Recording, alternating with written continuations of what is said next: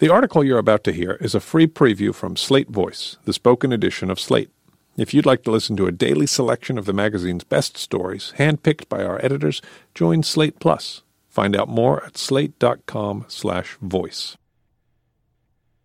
Trump keeps bluffing about Americans wanting a wall. We looked at the numbers. He's wrong. By William Solitan. President Donald Trump says he has a mandate to build a border wall. I was elected partially on this issue, he declared at the White House on Thursday. Trump thinks that by claiming to have won the 2016 election based on his pledge to build a wall, he can bully Congress into accepting it. He's bluffing.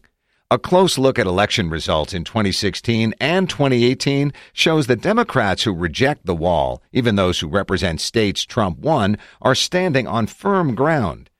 Trump's bluster about a mandate boils down to two claims. The first is that most Americans support a wall.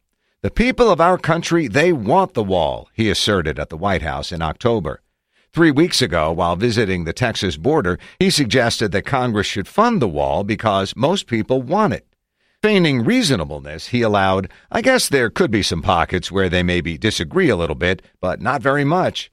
The second claim is more specific. It's that when voters elected Trump, they did so because he'd promised to build the wall. In November 2017, Trump told Democrats that he would beat them in a shutdown fight because the central issue would be the border wall, which everybody wants. I got elected partially because of the border wall, he said. In June, he repeated, that's why I got elected. Last month, in the middle of the latest shutdown, he vowed not to yield in his demand for a wall. The people that voted for Donald Trump, those people are for it so much, he declared. And let me tell you, people that didn't vote for Donald Trump are also for it. Trump is totally wrong. All right, let's start with 2016. We don't have to guess what voters thought of the wall that year because they were asked about it at the national exit polls. The question in the poll was, how do you feel about building a wall along the entire U.S. border with Mexico? 54% of voters opposed it. Only 41% favored it. Trump got 46% of the vote, less than Hillary Clinton's 48%, but enough to beat her in the Electoral College. He won Michigan by 11,000 votes, Wisconsin by 23,000, and Pennsylvania by 44,000. That's fewer than 80,000 votes out of more than 130 million cast. He needed every ballot he got. And many of those ballots came from people who disagreed with him about the border. Fewer than 35% of voters supported a wall and voted for Trump. Another 9% opposed a wall and voted for him. That 9%, along with voters who took no position on a wall, put him over the top. You could argue that this wasn't a fair test because the question specified a wall along the entire border. You could also object that the question was asked in some states but not in others. So let's dig into the numbers. The wall question was asked in 8 states: Arizona, California, Colorado, Illinois, New Mexico, New York, Nevada, and Texas. Trump won 2 of those states, Arizona and Texas. But in none of the 8 states did a majority of voters, or even a plurality, endorse the wall. And in none of them did wall supporters give Trump enough ballots to reach even 40% of the vote. California, Illinois, and New York were wipeouts, so let's set them aside. Of the remaining 5 states, Trump won 2 and Clinton won 3. In each of these 5 states, roughly 7 to 8% of respondents said they opposed a wall but voted for Trump. Subtract those voters, plus the few who didn't answer the wall question, and Trump would have been swept. In Nevada, Trump got 46% of the vote, but wall supporters accounted for only 36%. In Arizona, he got 48%, but wall supporters accounted for only 38%. In Texas, he got 52%, but wall supporters accounted for only 39%.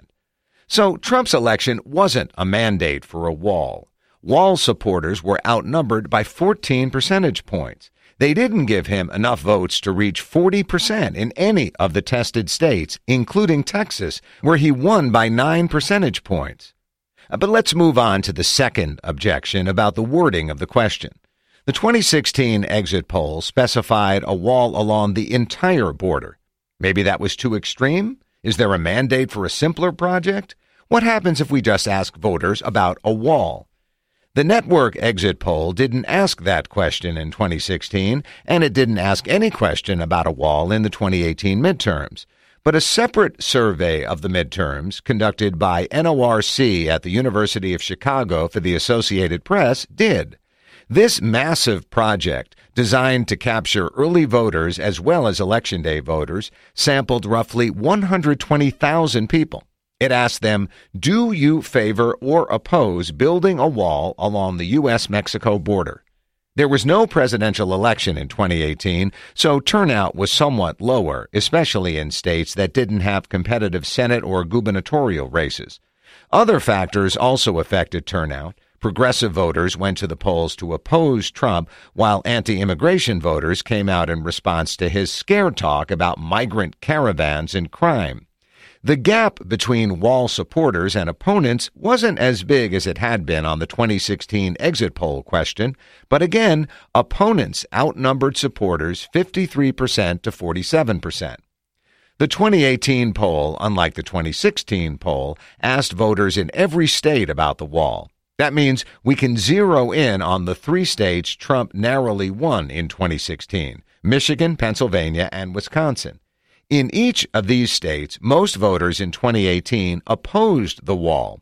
So voters who supported the wall and who showed up at the polls specifically because Trump emphasized that issue in the weeks before the election weren't enough to deliver those states to Trump or the GOP. In deep red states, most midterm voters supported the wall. But even then, they weren't sufficient to elect Republicans. Only one Republican Senate candidate, Marsha Blackburn of Tennessee, got enough votes from wall supporters to win her race. Every other Republican Senate candidate either lost or depended on wall opponents to deliver the winning margin. That includes Mitt Romney, who won in Utah by 32 percentage points, and Deb Fischer, who won in Nebraska by 19 percentage points. Look at national polls taken in the past month, and you'll see the same pattern. Do you support or oppose building a wall along the border with Mexico? Oppose 55% to 41%. Do you support or oppose building a wall along the U.S. border with Mexico? Oppose 54% to 42%.